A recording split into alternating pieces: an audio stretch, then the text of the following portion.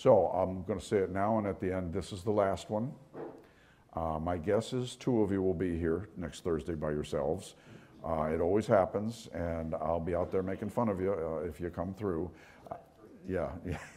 But I won't unlock the door. I'll be making fun of you through the door. So, yeah. But anyway, this is the last one. We start up again on January 14th. We'll be continuing in Colossians. We'll get you a notification about that. And today we're finally getting into Colossians chapter 2. And some of your emails and texts back were hilarious recently. Are we ever going to get out of chapter 1? Which is absolutely a riot. And as we look at it, remember it's Paul. Paul's in prison, and he's such an interesting man, because when he's asking them to do stuff, he's not asking them to get him out of prison. And he's in prison with crazy Nero, the most crazy of all the Caesars. And he's going to be executed.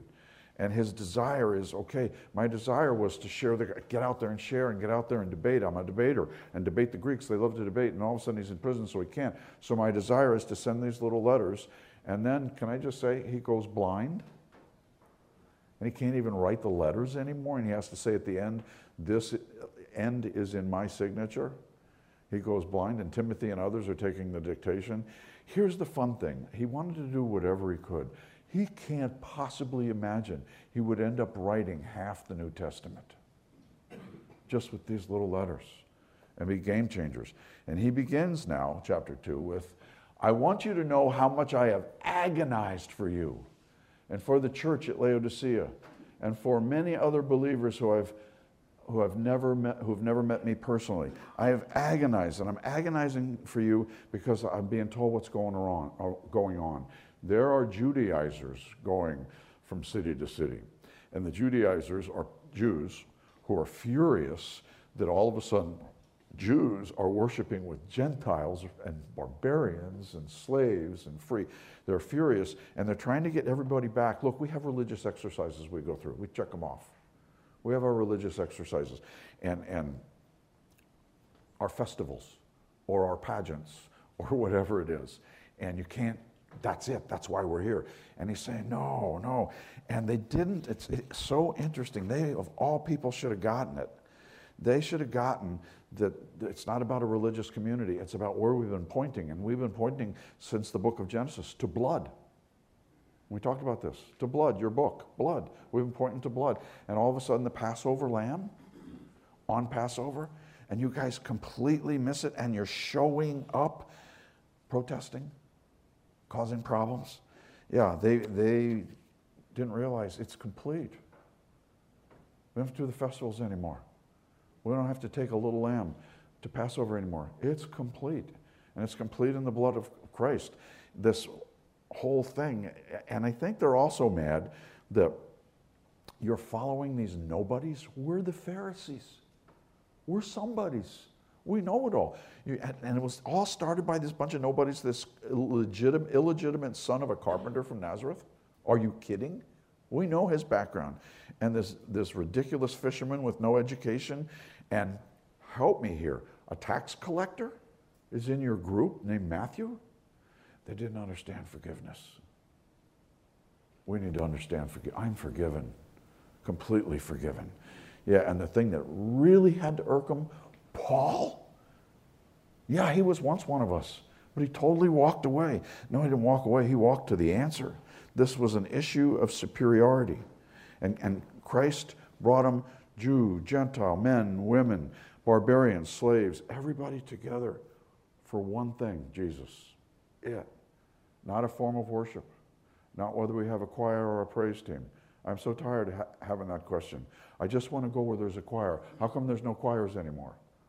Who cares? You're not going to the store to get the right size clothes. You've become a consumer. Be a worshiper. It says in Galatians 3:23, now, before faith came, we were held captive under the law, imprisoned until the coming faith would be revealed. And this is from the Pharisee of Pharisees writing this. So then, the law was our guardian until Christ came, in order that we might be justified by faith. But now that faith has come, we're no longer under a guardian, you Pharisees. Doesn't say that, I added that. For in Christ Jesus you are all sons of God through faith. For as many of you were baptized into Christ have put on Christ. There is neither Jew nor Greek. There is neither slave nor free. There is neither male nor female. For you are all one in Christ Jesus. And if you are Christ, then you are Abraham's offspring. Don't you get that? You guys want to keep going back to Abraham? Go for it. It launched through Abraham. No, but it was settled in Christ. Settled in Christ. I can hear the Judaizers screaming, trying to destroy letters like this. God's plan has always been, since the beginning, that he would one day put on skin, and his blood would pay for all our sins, the blood of the Lamb. The blood of the Lamb. What happens is, all the rituals they were doing were signposts pointing to Christ's coming. They made all the rituals a destination. No, this is the way we do it. This is the way we've always done it. This is the way we have to do it. No, all the rituals, all the events were pointing. They weren't what you go for. What you go for. I can't tell you how many people this week alone, where should I go to church? I'm not going back to my church. Where should I go to church? And I said, well, tell me where you live. And they tell me where you live. And I said, well, let me tell you, you're right up by Coral Ridge Presbyterian Church. And I had one lady say to me, I'm a Baptist. I don't think I can go to a Presbyterian church. And she didn't get good stuff from me on that one. And I love this. She's a friend of Rosemary's. And I said, all you want is the gospel. All you want is the gospel. And that boy, Coral Ridge, preaches the gospel. All you want is the gospel. We'll argue till heaven over sprinkling or immersion. Yes, you know, for me it's immersion. That's what's in the Bible. But all you want is the gospel. Period. End of story. That's what you want, is the gospel.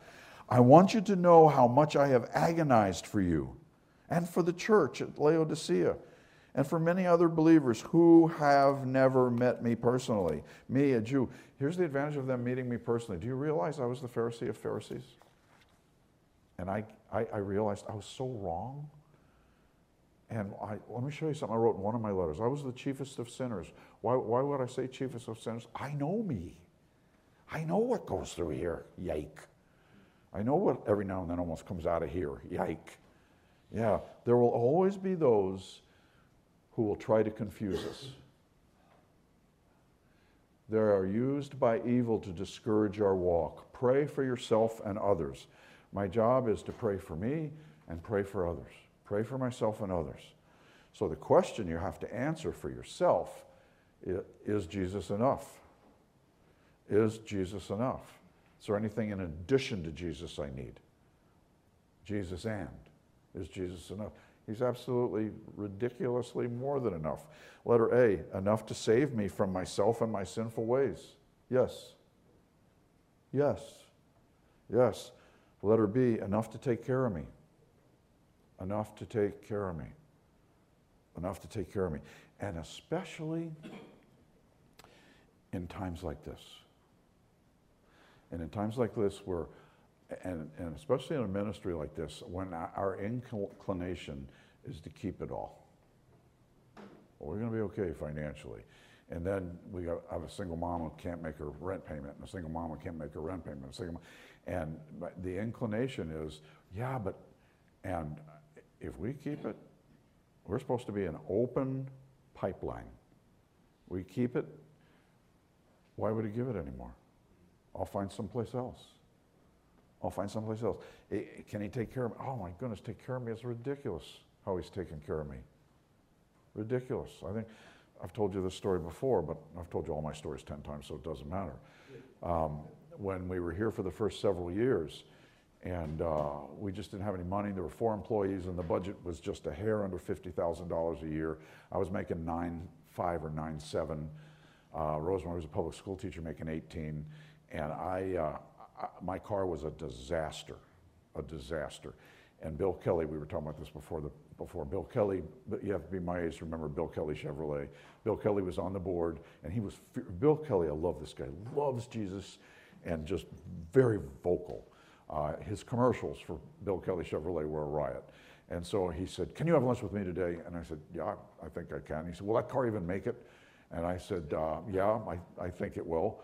And I go down to lunch, and we go out to eat, and we're going out to eat, and he wanted to drive. He said, I'm not getting in that car, come in this car. And I get in a brand new Chevy Cavalier, and we get out when it's done, and he hands me the keys. This is for you. Thank you. This is for you. And I said, what do you mean? He says, you got this car for 3 years or 70,000 miles, whichever comes first, and bring it back. He did that 8 times. And I'm with a pastor who used to be at Bethany Presbyterian Church, David Todd, and I looked at David's car. I said, you got a Kelly Chevrolet? He said, so do you. I said, are you leasing it? And he said, no, he gave it to me. He said he's done that with 24 people in the ministry here in South Florida. Wow. He got it. Enough to take care of me? Yeah. Letter C. Enough for me to be absolutely sure I'm going to heaven. Absolutely, positively, completely sure I'm going to heaven. Absolutely sure. The next verse there says, I want them to be encouraged. I want them to be encouraged and knit together by strong ties of love. I want them to have complete confidence that they understand God's mysterious plan, which is Christ himself. So there's 3 things in that verse. I want them to be encouraged. Not by me, by the reality of Jesus Christ, the power of Jesus Christ. He's got you. He's got your kids. He's got you. He's got your grandchildren. He's got you. He's got you. And honestly, you don't need to say anything other to your grandchildren than to wear that T-shirt. Pretty done right there with that T-shirt. Yeah. Bottom line here, I want them to be encouraged. Encouraged. Not only do I know him, he wants me to call him Father when I pray. Jesus, how do we pray? Well, when you pray, pray like this, Our Father. You want me to call Creator of the universe Father? And you know what's interesting? Some translations translate that Father word Abba. And Abba can be translated Dada. And it's such a picture of a little one coming to Dada, just wanting to be carried. I'm not coming with my list. I know you got me. Come like a little child to him. Yeah, I want you to be encouraged. This is a guy who you have to wonder. Paul, I want to ask you something. Can we go for a walk in heaven? When you were in prison knowing any minute you could be executed, when you were in prison and the Roman prisons didn't feed you, didn't give you any food, clothing, water, people had to bring it to the prison. Was there ever a time when you got discouraged? Was there ever a time when you just, how much longer? How much longer, Lord? And I guess I want to ask why. I don't think so. I think that's what makes him great. You know, when it was raining, post-election, then we get a rainstorm, and then I'm thinking the locusts are coming next, and then the next plague and the next plague. And I'm sitting in a chair, and Rosemary said, are you okay? And I said, no, I'm a little discouraged. And then I heard about First Baptist. I said, I'm just a little discouraged. And she said, Bob, no water came in the house. And I'm so stupid. I said, yet. And no water ever came in the house. I'm amazed he doesn't do more damage to my body. Yeah, I want them to be encouraged by this one thing. I want them to be encouraged, and not just encouraged, but knit together by strong ties of love. And you know, I don't know how to knit. Charlie does a lot of knitting. I don't know how to knit, but you can't see the original threads here. They're all together. Knit together so tightly as the church. The church isn't a building, it's the gathering. Knit together that you can't see an individual anymore. They're just serving. How do we serve? How do we serve? Yeah, there's a call to ministry here. Regardless of our circumstances, we are to find encouragement in whose we are. Then we are called to encourage others, as Paul is doing here. I just can't imagine him not being discouraged, but I don't see it. And to be honest with you, my hero, Joseph, in Genesis 37 through 50, Joseph refuses to sleep with Potiphar's wife, and she accuses him of attempted rape. Total lie. And you know he's not going to be punished for it because it's a lie, Lord. You're going to take care of him, right? And Joseph ends up going to prison. Now, if Potiphar, who owned Joseph, thought for a minute that Joseph tried to rape his wife, he'd have been beheaded instantly. But Potiphar had to save face, in my opinion, and put him in prison. And so he puts him in prison, and Joseph, like 11 years, a slave in Potiphar's household, 11 years with this woman saying, come to bed with me, because it says in Genesis 39, day after day she approached him, and I don't want to plant a visual in your head, but we believe that Egypt was topless at that time. The men didn't wear anything, the women didn't wear anything. Gouge my eyes out. I mean, how do you do that? And he doesn't, and then accuse, and then go, what does he do? He starts helping people in prison. And he helps people so much that the warden of the prison makes him in charge of the whole prison. He takes the focus off of him. How can I help you? How can I help you? And I love the day the two guys come and we understand you can interpret dreams. And he says, no, I can't, but maybe God will tell me your dream. And the first one comes and says, I had a dream, blah, blah, blah. And Joseph says, I know what that means. You're going to be released in 3 days. Please remember me when you're released, which I think that was a little bit of a slide. He still remembers you. So, and then the next one comes, and I think the prison lines up now. I want my dreams done. Next one comes and says, and Joseph says, I know what that means. It means in 3 days you're going to be impaled on a pole. I think everybody goes back to their cell now. Thank you very much. I don't want to know any dreams anymore. And sure enough, 3 days, prisoner of the prime minister, that's ethnically impossible. A Jew in Egypt, prime minister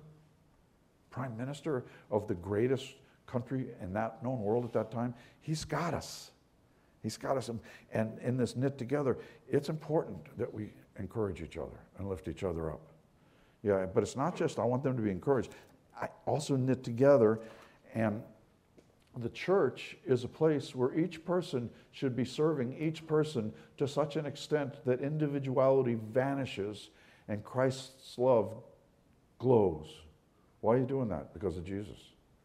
Because of what Jesus has done for me. We are serving each other as our way of serving Christ. Why'd you do that for me? Well, I'll tell you the truth. I didn't really do it for you. I did it for him, but you gave me the opportunity. You were the envelope I could send this serving to Jesus. We're here to serve. We're here to serve. And I think the whole thing about this whole Christ thing is, do you realize who you get to serve? In John 1:1, in the beginning was the Word, capital W. In the beginning, the Word already existed. The Word was with God, and the Word was God. Remember, it's all capital W here. He existed from the beginning with God. He created everything through him, and nothing existed except through him, meaning the Word. The Word gave life to everything that was created, and his life brought light to everyone. The light shines in the darkness, and the darkness can never extinguish it. And if you skip down to verse 14 so you don't miss what we're talking about here, so the Word became human and made his home among us. He was full of unfailing love and faithfulness. He should have walked in the room and punished us in this room called earth. He didn't. He adores us.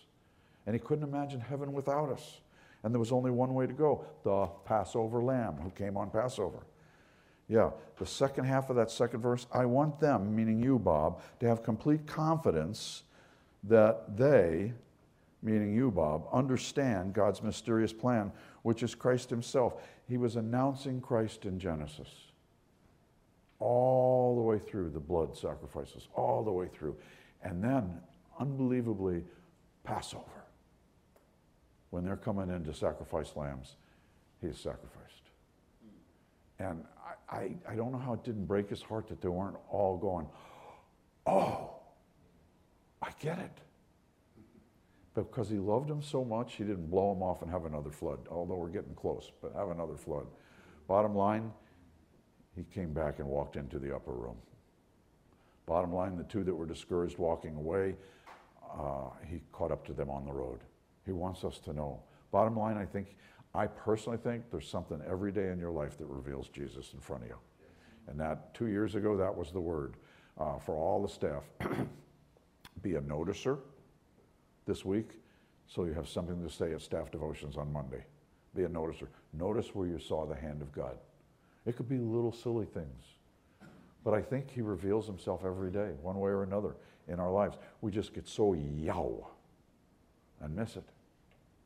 And as I notice, my job then is to serve, starting with my wife, and then my kids, and then the church. Serving and serving, because I know, I get it. I want you to know, I want you to have complete confidence in this mystery, Bob. Blood all the way.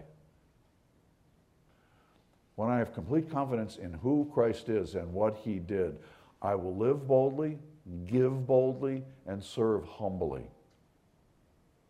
And serve humbly.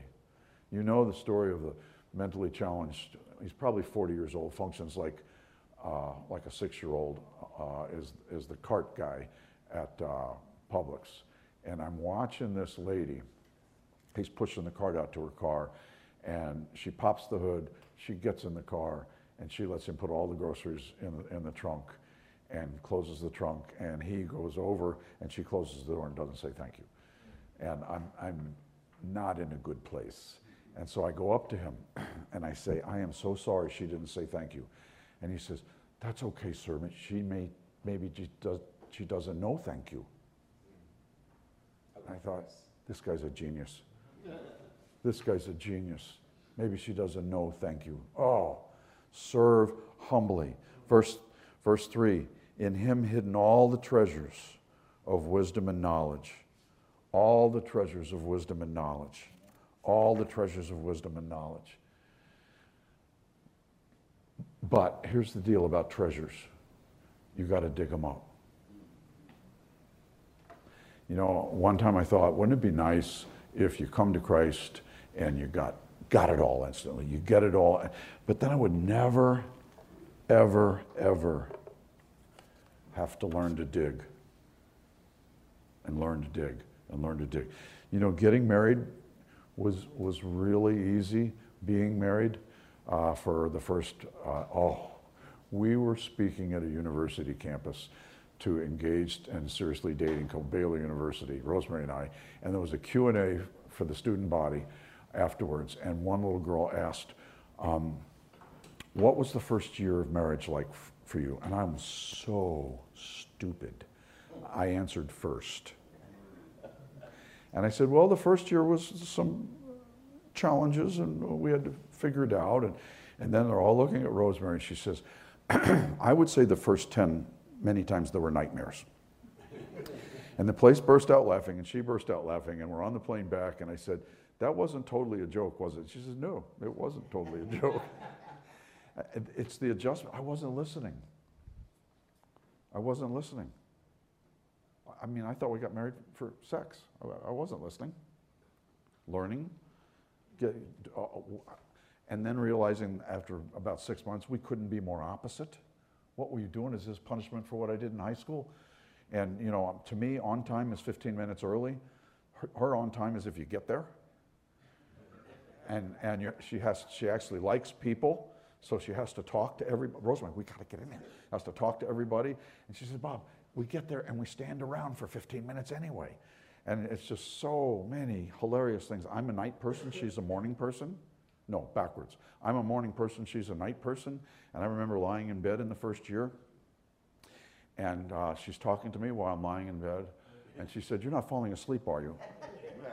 And I can't believe this came out of my mouth. Rosemary, going to bed means one of two things. One is sleeping, and you know what I think the other one is. And she starts laughing, and I realize we are so, I know you gave her to me to sand me down, because there's a lot of rough. Yeah. We are challenged to dig deep into the Word of God and learn to listen to God. Learn to listen to God. I won't grow if I let someone else, a pastor, do all the digging for me and show me the treasure he found. I got to do the digging. And let me tell you, if you don't know where to dig, then we've got 8 weeks till we meet again. Keep digging in Colossians. Just keep looking, coming up with thoughts. That would be awesome. Verse 4 goes on to say, I am telling you this so no one will deceive you with well-crafted arguments. Or, again, for me, they wouldn't deceive me one-on-one, well-crafted arguments. But alone in a car and looking around, and all of a sudden the evil one prowls like a roaring lion, the great discourager. And we can get discouraged very easily. Are we going to be okay? What's the next 4 years going to be like? How much more we get out here? Yeah, the great discourager. In verse 5, for though I am far away from you, my heart is with you, and I rejoice that you are living as you should, and that your faith in Christ is strong. I should never be surprised when I'm under an attack. You're the attack. The evil one is going to attack, especially pastors. There is no marriage on the planet that's more attacked than a pastor. A pastor goes down, a whole church is devastated. Yeah. Number 7. Our faith will always be attacked. Our faith will always be attacked. It will always be attacked. Letter A, you should expect it. And honestly, if my faith's not attacked, if the evil one doesn't think I'm worth attacking because I don't do anything of value anyway, that's not a good sign. Yeah, you should prepare for it. And prepare for it is this. Before you go out the door, spend some time with this. And find your way. I finally realized this. What we're doing here is my devotions in the morning. I finally realized for me, this isn't everybody. Reading it won't work. I got to cut and paste, make the scripture bold, and I got to be on a device, iPad or computer. I'm a tactile learner. I've got to actually write thoughts in there. And then I got it. Hearing it, it's like somebody tells me their name, I forgot before they blink. I gotta, yeah. You should prepare for it. We should develop our relationship with Christ. You develop it by living faithfully, by risking speaking up, risking, just by risking for his glory and only to discover it's not a risk. We should exercise our faith in Christ by loving one another. It was very interesting. And I parked there longer than I meant to Tuesday morning in Men's Bible Study in Fort Lauderdale about loving. It's really easy to love somebody you agree with. That's easy. To forgive somebody who you don't agree with, or better yet, to forgive somebody who's never asked for forgiveness. Jesus forgave me before I asked. The real test of whose I am, do I forgive before they even ask? Forgive. Forgive. Don't carry it. Forgiving is letting the captive free, only to realize the captive was me. Forgive.